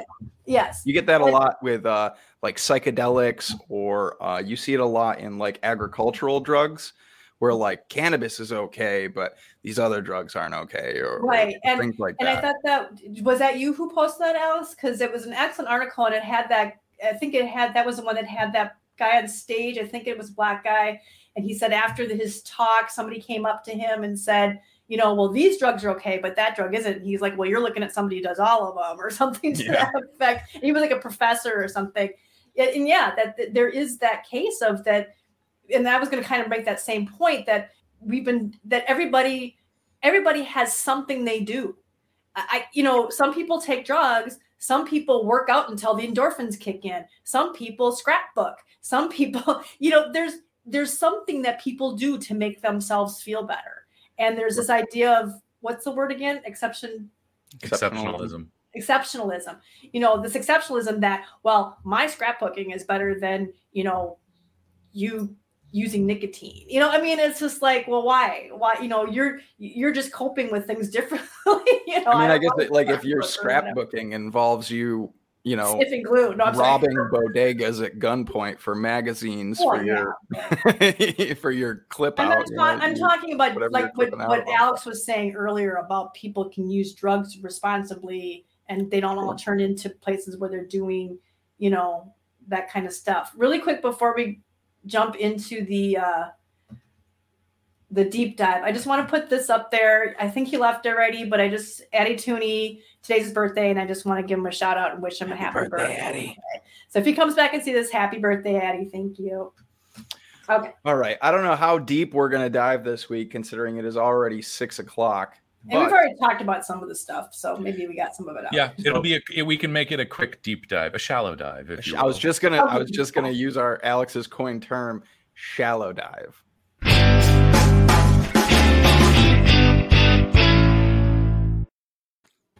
Sorry, that bumper was all the bumpers that I've done so far have been like a little weird because my computer is a little weird today. It looked fine on this end. So okay, maybe it's just me. Okay, cool. If it's just me, that's fine. The start of the show had a hiccup, but no, that looked fine. So, I will go ahead and I will pull this up because this is the hot button topic right now. Fentanyl laced. I was going to add, do you mind if I do the intro here? Because I typed it all up and do that. Rehearsed it in my mind. Do it. The floor is yours, sir. You can keep the visual aid up there if you like. All of the links to these things will be, I think Kristen is putting them in the description, but there's a little bit of a timeline here. And so as Logan was getting to here, this is about the story out of Tennessee. Sequoia High School, which is in Monroe County. If you're familiar with Tennessee geography at all, that's between Chattanooga and Knoxville, and along I-75. Yeah, just a major drug highway, I'm sure.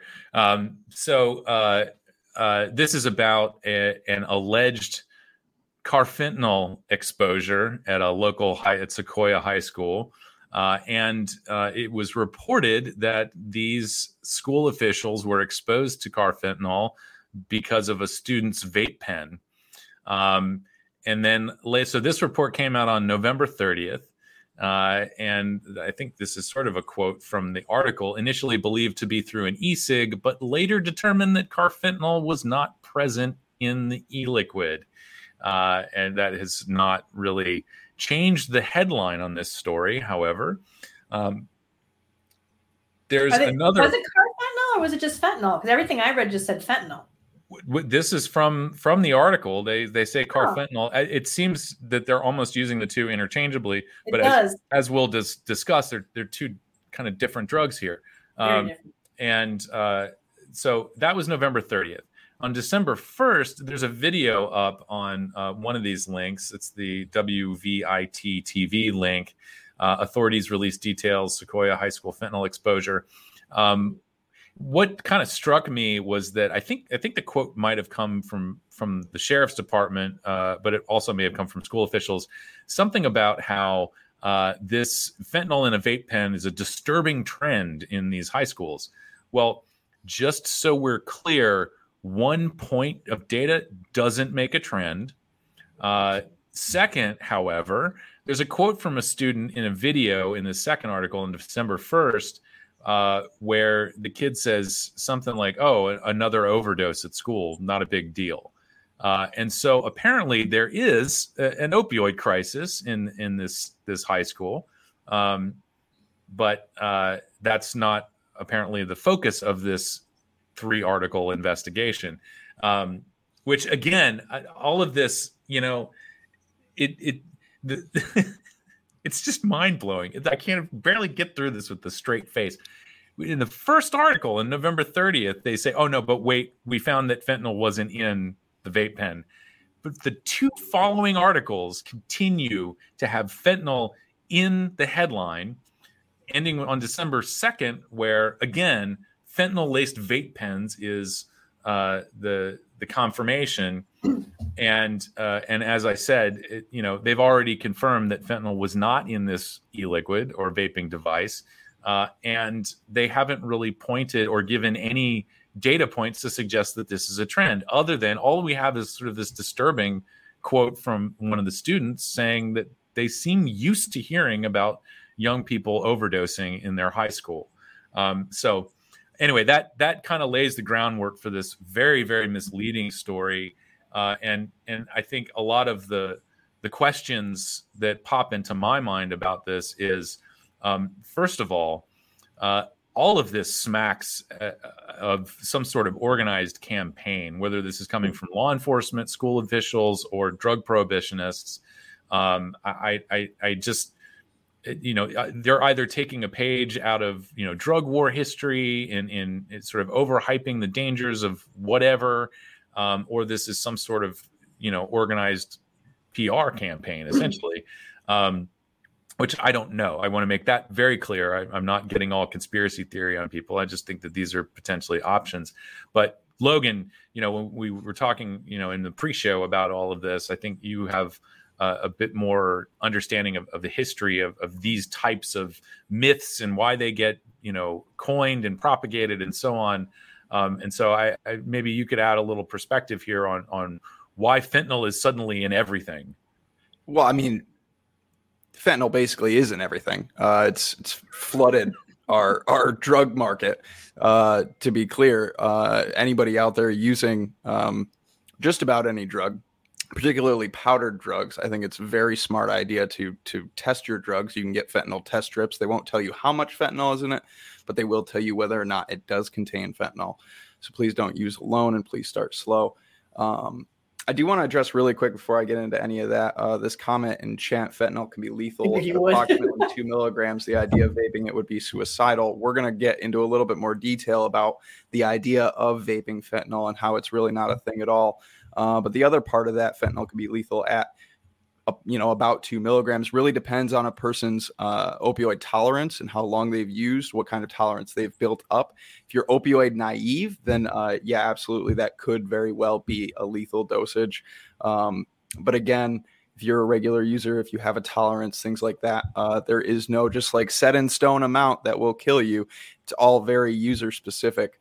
But yeah, a lot of times stuff like this really starts with law enforcement. It starts with law enforcement making claims that prop up and justify their own funding, their existence in this drug war. And then from there, it gets picked up by media, and then so on and so forth. Stories get distorted. It gets told, rehashed again. I don't know how much I fall into the conspiratorial, like this is some main PR group that's pumping out these ideas to news outlets and things like that. I really think it's the age-old drug panic, reefer madness hysteria that starts more often than not with law enforcement. Something gets distorted, a theory gets put out there as fact at a press conference, and then media gets a hold of it. Your NIMBY folks, not in my backyard folks, get a hold of it, and they roll with it, and then they over-exaggerate things to push that prohibitionist idea. Yeah, that's more often than not what it is. This is, I'm showing while you're talking about this, the Ohio story from 2017, where the officer said he brushed a little powder off of his uniform and immediately had an overdose. And I believe too, a lot of these, when you read these, some key indicators here that it's not an overdose. Overdosing on fentanyl through your skin, transdermal through the epidermis. It just doesn't work that way. There are fentanyl transdermal patches you can get, but again, those patches are specifically designed to break through that barrier. Just having some dry powder on your skin or on your shirt that you brush off a little bit, you're not going to overdose off of that. And often we see in these articles, the quote unquote victim experienced anxiety and panic attacks, all these things. That's not what fentanyl does to you. You don't get increased heart rate and panic attacks from an opioid. It's just not how they work. It tends to be, or is always, the opposite of that. You don't have these like stimulant inducing effects. That's a whole different category of drug. So whenever you read about someone touching fentanyl, they were somewhere in the same house or in the same country as fentanyl, and they feel like they overdosed, and we wasted a bunch of Narcan on them because they had a panic attack. That's usually what that tends to be. Yeah, because they were saying that in one of the articles it said that their heart rate went up and other stuff, and the expert was like, well, that's not what happens when you have a fentanyl overdose. No, that's what happens. That's what happens. You would panic attack. Most likely start to fall asleep. You would experience respiratory distress, respiratory depression, and those are the biggest concerns with an opioid overdose. Is actually people stopping breathing because you kind of just shut down. That's the first thing to go. Is you kind of stop breathing. Yeah, it was, and I'm going to bring up this other one. And regarding the one with the with the vape pen, and I'd like to come back to this one because we were talking before about how that puts people at risk by this panic over fentanyl. But this was another good article by Claire Zagorski. And a huge shout out to Claire, real quick. Yeah. Like Claire is a powerhouse of information and an incredible harm reduction advocate. And just a wonderful person. So I highly recommend, if people are on Twitter, to follow Claire. Yeah. And again, I will share these all in the description if I haven't put them in yet. But here she talks about, excuse me, whether or not it's in cannabis. Excuse me. But they were talking about whether fentanyl could be vaped accidentally with cannabis. And when we vape anything, we inhale vapor coming off of a substance. And then they talk about what the boiling point is. And essentially that the boiling point is 466 degrees Celsius. Or 871 Fahrenheit. And compare that to what you do for vaping, even just cannabis or vaping e-liquid. It makes no sense really to put fentanyl in a vape product. I mean, it just doesn't. Yeah, even if you had fentanyl in a THC cartridge or some kind of, I don't know, nicotine cartridge, you would vape everything else out of that cartridge, and what would be left behind would be fentanyl. It just doesn't work that way. Your devices don't get to the heat, that boiling point. Right. Yeah. So, I mean, so this whole idea that is in the vape to begin with, and then you see this overreaction of the police and the hazmat suits and the people. I just picture people doing that. Yeah, I mean, you're not far off though. That's exactly what it is. Glad you have that. Yeah. Oh, those are great. I love that.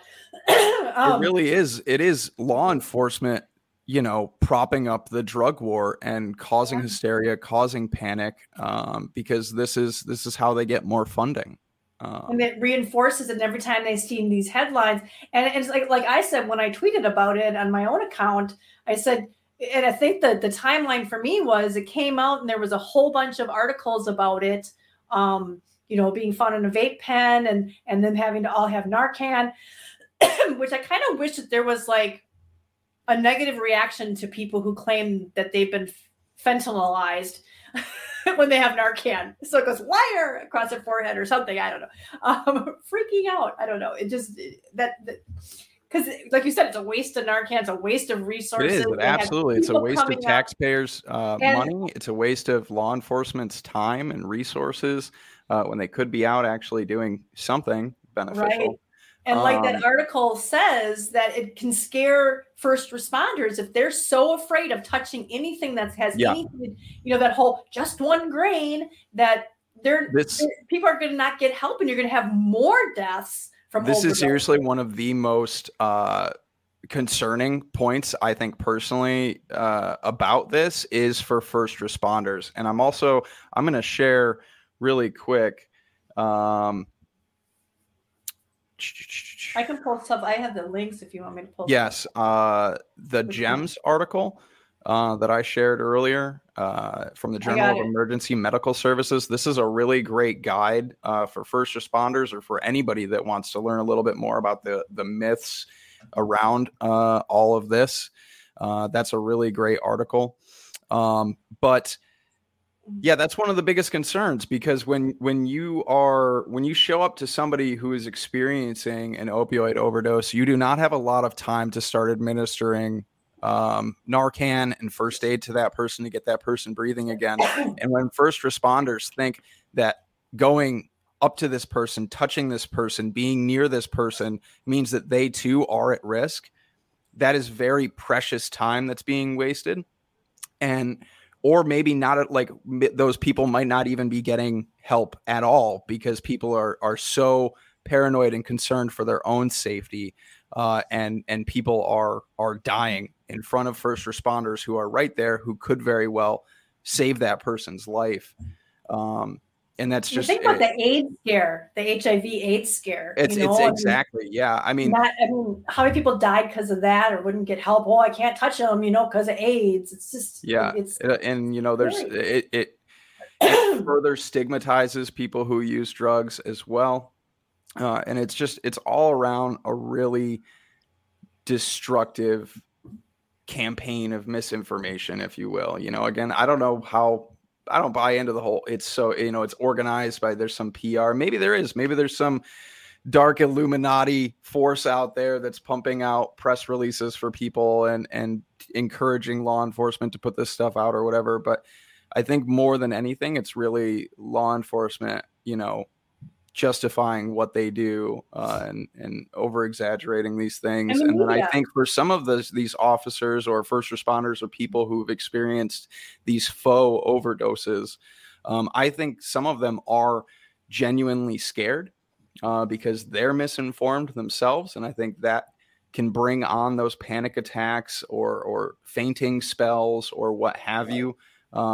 And that's also just as tragic, that we have people out there who are so incredibly scared based on this misinformation that they're being physically affected, to the point where they're having panic attacks, they're fainting, they're getting hurt themselves solely based on a myth, a lie, a fabrication. Yeah, and it's still ongoing. I mean, that was from 2017, but when I was looking for that article, like I mentioned in the pre-show, I came up with one just from this past August, and one from just earlier in November of this year, where a police officer was overdosed and freaked out and had to have Narcan. And, later on, it turned out there was no issue with it. And the media just eats it up.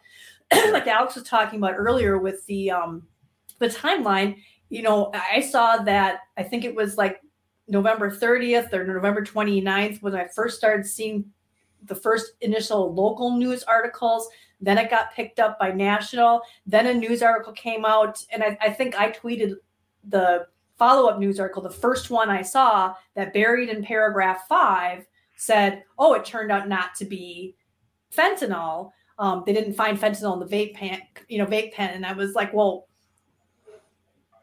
where did the fentanyl come from then? If they supposedly detected it, a lot of on-site first, what do you call those quick tests are very inaccurate. They've been found to be inaccurate."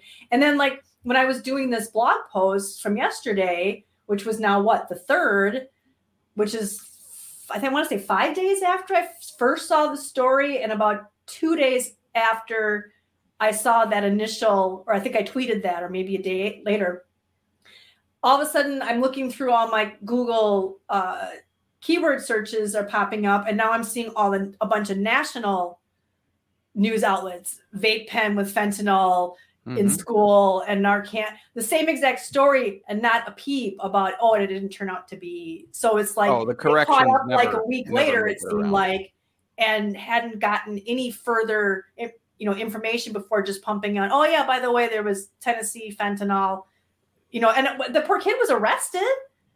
Yeah. I mean, what happened to him? And here's the other big red flag too, right? Like the kid who had the vape pen that was vaping, perfectly fine, but people within the school, I made that point in my tweet. A few hundred feet in the other corridor, they're experiencing some issues because a weed pen was in the same building. Yeah, he was carrying around that pen all day in his pocket and sensibly using it, and the adults all see it and maybe touch the outside, and they have overdose and need Narcan and hazmat. It really is. It's a waste of Narcan, to be honest with you. I'm somebody, I carry Narcan every day. Just here's my work bag. This goes with me to my job every day, and I have a whole side pouch which has like bandages and hand sanitizer and all sorts of like first aid stuff in it, and there's Narcan. Right. I'm somebody I don't fear at all. If I see somebody who is turning blue and slumped over and in distress, and possibly if I see a needle somewhere near them and I know, hey, this is going to save their life, and I can be that very first response, and I can, administer Narcan, start CPR. I'm CPR certified, and I can call 911 or have somebody else call 911. I'm going to do that because I know that this hysteria is just that I'm going to be okay helping this person out, trying to save this person's life. And I'm not going to hesitate. So I hope that I encourage other people to carry Narcan. There's a lot of great resources out there to get Narcan. I believe there's a place, I think it's just called getnaloxone.org or something like that, something close to that effect. It's relatively cheap at a pharmacy if you have insurance to get it as well. But at the end of the day, this is a combination of age-old drug hysteria and reefer madness with the new age vaping madness kind of all lumped together. If we can take two, epidemics, crises, and mash them together to create more fear and more panic, then we're absolutely going to capitalize on that and get more police funding and whatnot out of it. So I was smiling. I shouldn't have been smiling when you were talking about the Narcan, but I was just thinking the last thing about that article, the one where it was buried in paragraph 5 about the fact that it ended up not having any fentanyl in the vape pen. The very last paragraph in the article or sentence in the article was something about that the school wasn't going to open up until, so they already know at this point that there was no fentanyl, but they said that they were going to, the school's not opening until I think it was either Friday or Monday, and that all of the teachers and the nurse took the day off and they're at home resting. But resting from what? They didn't get exposed to anything. Well, it's probably due to something related to like a PTSD from having people in hazmat suits storm through their school. I mean, that alone, this right here caused more harm to not only the students, but also the staff than that student's vape pen ever could or did do. But I was like, they're at home resting, huh? I'm like, didn't you just say that they weren't exposed to anything? It's like, oh my God. What are you talking about? Snowflakes? I mean, geez, that's snowflakes. I'm sorry. I wanted to jump in here and we do need to wrap this up. So we got pretty much it anyhow. So. Yeah, but I did kind of want to bring this back around to the vaping.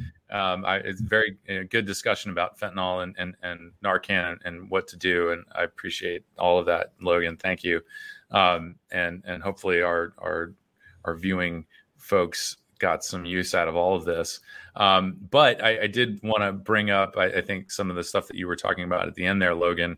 My question about this being an organized kind of PR effort. I think Mallory Gates kind of nailed it here. And this is exactly like the Uvalde stories. And I see it, I think, probably similar to what you were describing. This is, I hate to use the word organic, but this is more of an organic kind of campaign, an informal sort of, it's more of a whisper down the lane kind of thing, where people get this idea. And we see this from local health departments with regard to vaping all the time. And first of all, I'm jumping around here, but this idea that people would be adding drugs or dangerous substances to e-liquid is nothing new. We've heard law enforcement suggesting this for many years. That well, I think at one point somebody, just the most idiotic thing.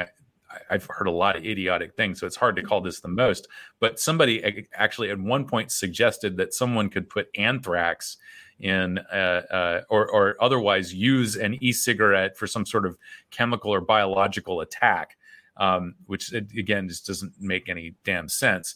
But I think that when we look at some of the what we affectionately refer to as propaganda from local health departments, it's sort of like these folks think that all of this is a white lie in service of making people healthy. This gets into public health hacking, which is something it's a real practice. There's no conspiracy theory here. There are public health hacks all the time. It's a way to nudge society to make better decisions, and there are, I think, justifications for doing things that way. For example, if you are trying to confront somebody about something, a disagreement you have, the worst way to open that conversation is by saying, I disagree with what you're saying, and it's completely wrong, and you're wrong for doing it. You're not going to open a dialogue by coming out and just jumping down someone's throat. You have to kind of sneak in, offer them information, perhaps give them little nudges, and then maybe that changes their opinion over time. So from that perspective, things like a public health hack are beneficial and necessary. But when it gets into this realm of perpetuating hysteria, creating a lie, there's no white about it, creating a lie in order to trick people into behaving a certain way, or just motivating people through fear, that's coercion. And that's ultimately, it's not a very healthy way to go about things. And as Mallory pointed out, yes, this is exactly like EVALI. People jumped on the lung injury cases. They capitalized on the fear and not knowing exactly where this was coming from. And they just broadly applied. Our CDC is complicit in this perhaps organic campaign to continue misleading the public about risks associated with nicotine use or any drug use. And so it's just people throw out the most believable, hysterical things, and everyone else jumps on board and says, oh yeah, I believe it, that's right. I've heard it so many times on the news, so it must be true. And second of all, I agree, people shouldn't use drugs. So anything that I can tell them, everything from Santa Claus is real, and if you smoke a joint, you're not getting your presents. That's the level of sophistication that we're seeing from public health, the media, and other anti-drug, anti-tobacco campaigners. Mm-hmm. Yeah, I think organic is a pretty good word for it, because I think that really is more often than not how things like this spread. It's clickbaity, it sells, it's panic inducing, it's fear. And that's what media outlets thrive on is news like this. And once a story comes out, other outlets put it out. And then, like you said, you repeat it enough times when people hear things like fentanyl laced vape pens hundreds of times across the media. Every time they, get on their news site or whatever, they see an article about something like this, they start to believe that this is very much a real thing. And then when things are corrected, we know through a lot of experience that those corrections never circulate the way that the panic, that initial article, that fear circulates. They never make their way around like that. Arbitrary alias. What did you say? I was going to say lies fly and the truth comes limping after. Yeah. Well, and also if it bleeds, it leads, So, yeah. I mean, if it bleeds, it leads. Arbitrary alias says, people still tell me I'm going to get popper and lung. And honestly, that's kind of where it all started. I mean, that was the very first thing. That was probably the earliest scare was, I mean, they had the FDA test with the whole carcinogens and stuff like that. The diethylene glycol, which made its way into an infographic that's circulating on Twitter. Oh right yeah, now the diethylene. I forgot about that one. Diethylene glycol. But then it was the popcorn lung, and then it's right now it's erectile dysfunction. I did a whole thing on that. There's strokes, heart attacks, brain worms. Good Lord. You name a medical condition and they've attributed it to vaping at this point. They're scraping the barrel. But they do this again for folks who are new to drug propaganda. They've done this same thing with every drug that you can imagine. From this drug is going to cause, your kids to do unthinkable things to other human beings, or your legs are going to fall off. Your marijuana, your reproductive organs are going to shrivel into raisins. You're going to be a zombie. Your eyeballs are going to shrivel. Like all these wild claims. Off and all these wild claims that we see. They've done this with every drug that's ever existed. Right. Well, that's still the fentanyl. I kind of wanted to get back to the vaping part of this. Well, that's where I was going with nicotine, with vaping, like all these, like you just brought up, one of the new things out circulating on Twitter is this whole erectile dysfunction claim. Like these are the same claims that have been made about every substance under the sun. And the thing is that in the list that never quite goes away. Alex kind of hinted to that too about the whole diethylene glycol thing, because it's still appearing on flyers. Well, they take all these little bits and they'll keep throwing it in. So now that'll all be on a list of somewhere, and then somebody's going to be in a hearing somewhere, and somebody's going to sit there and read this list off of, well, you can get popcorn lung and it causes stroke and it causes erectile dysfunction, and there could be fentanyl in it, and it's that whole scare thing that's hurting others, that it's also going to hurt others. And if you look back, that's what the whole it's a classic anti-prohibitionist technique. They did it with secondhand smoke. They had to be able to show that it was going to hurt other people, and that there was harm, that there was real harm there, because people were just like, well, it's my body, my choice. You can't. Well, now you're hurting other people, and now you're hurting children, and that's part of it. It's a classic. They take little bits of cherry-picked stuff, and by pushing it all together, they came up with this argument about now they're banning it outside. And it's never, ever been scientifically shown that a little whiff of outdoor smoke was going to have any kind of harm, but they still will turn around. But they still turn around and they'll claim that, well, there's no safe level. There's no safe level. Well, that's true, but there's no safe level of anything in the world.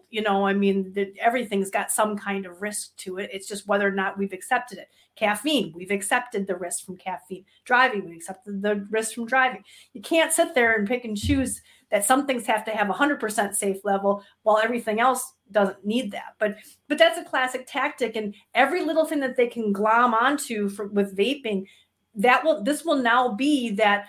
Just like they say that there's particulates in vapor, in the e-liquid, or just these little things but they'll take it all together. And now it's like, now there's this risk of fentanyl, just like they had the fentanyl, that title that one Alex put up about, it's now this thing, it's now a thing. And so now it's just going to keep getting repeated, like you guys said, as though it's a given and a truth, because somebody read it somewhere once and nobody bothered to verify it, but now it's part of the narrative, and it's so frustrating. But at least our members will be educated about it and know better.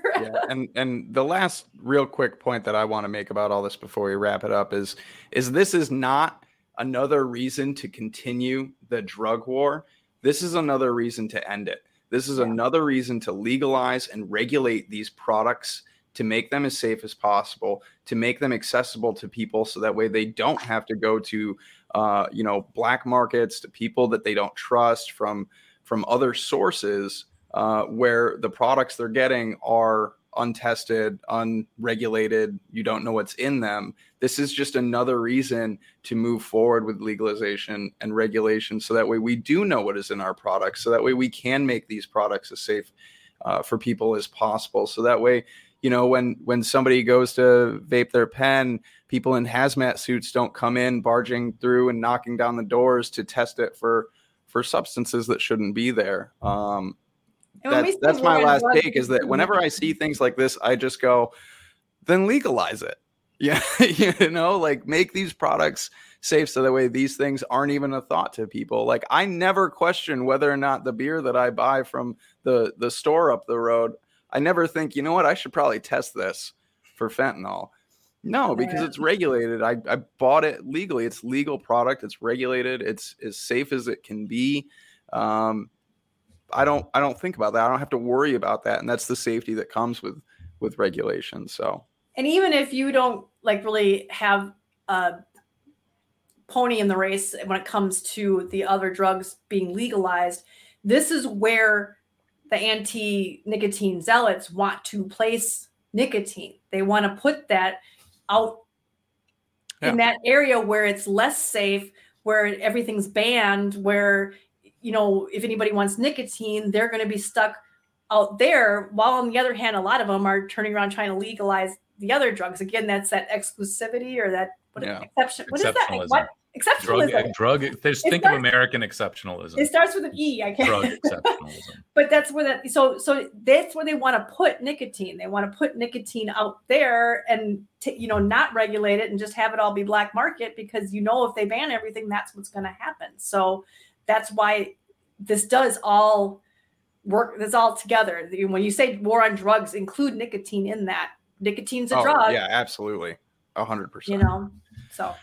All right. Well, I think that's where we're going to wrap this one up. We ran long, everybody. Sorry about that. We did run long. Arbitrary alias. Yes, legalize everything once you know what you are taking in the dosage. Drugs become orders of magnitude safer than street drugs.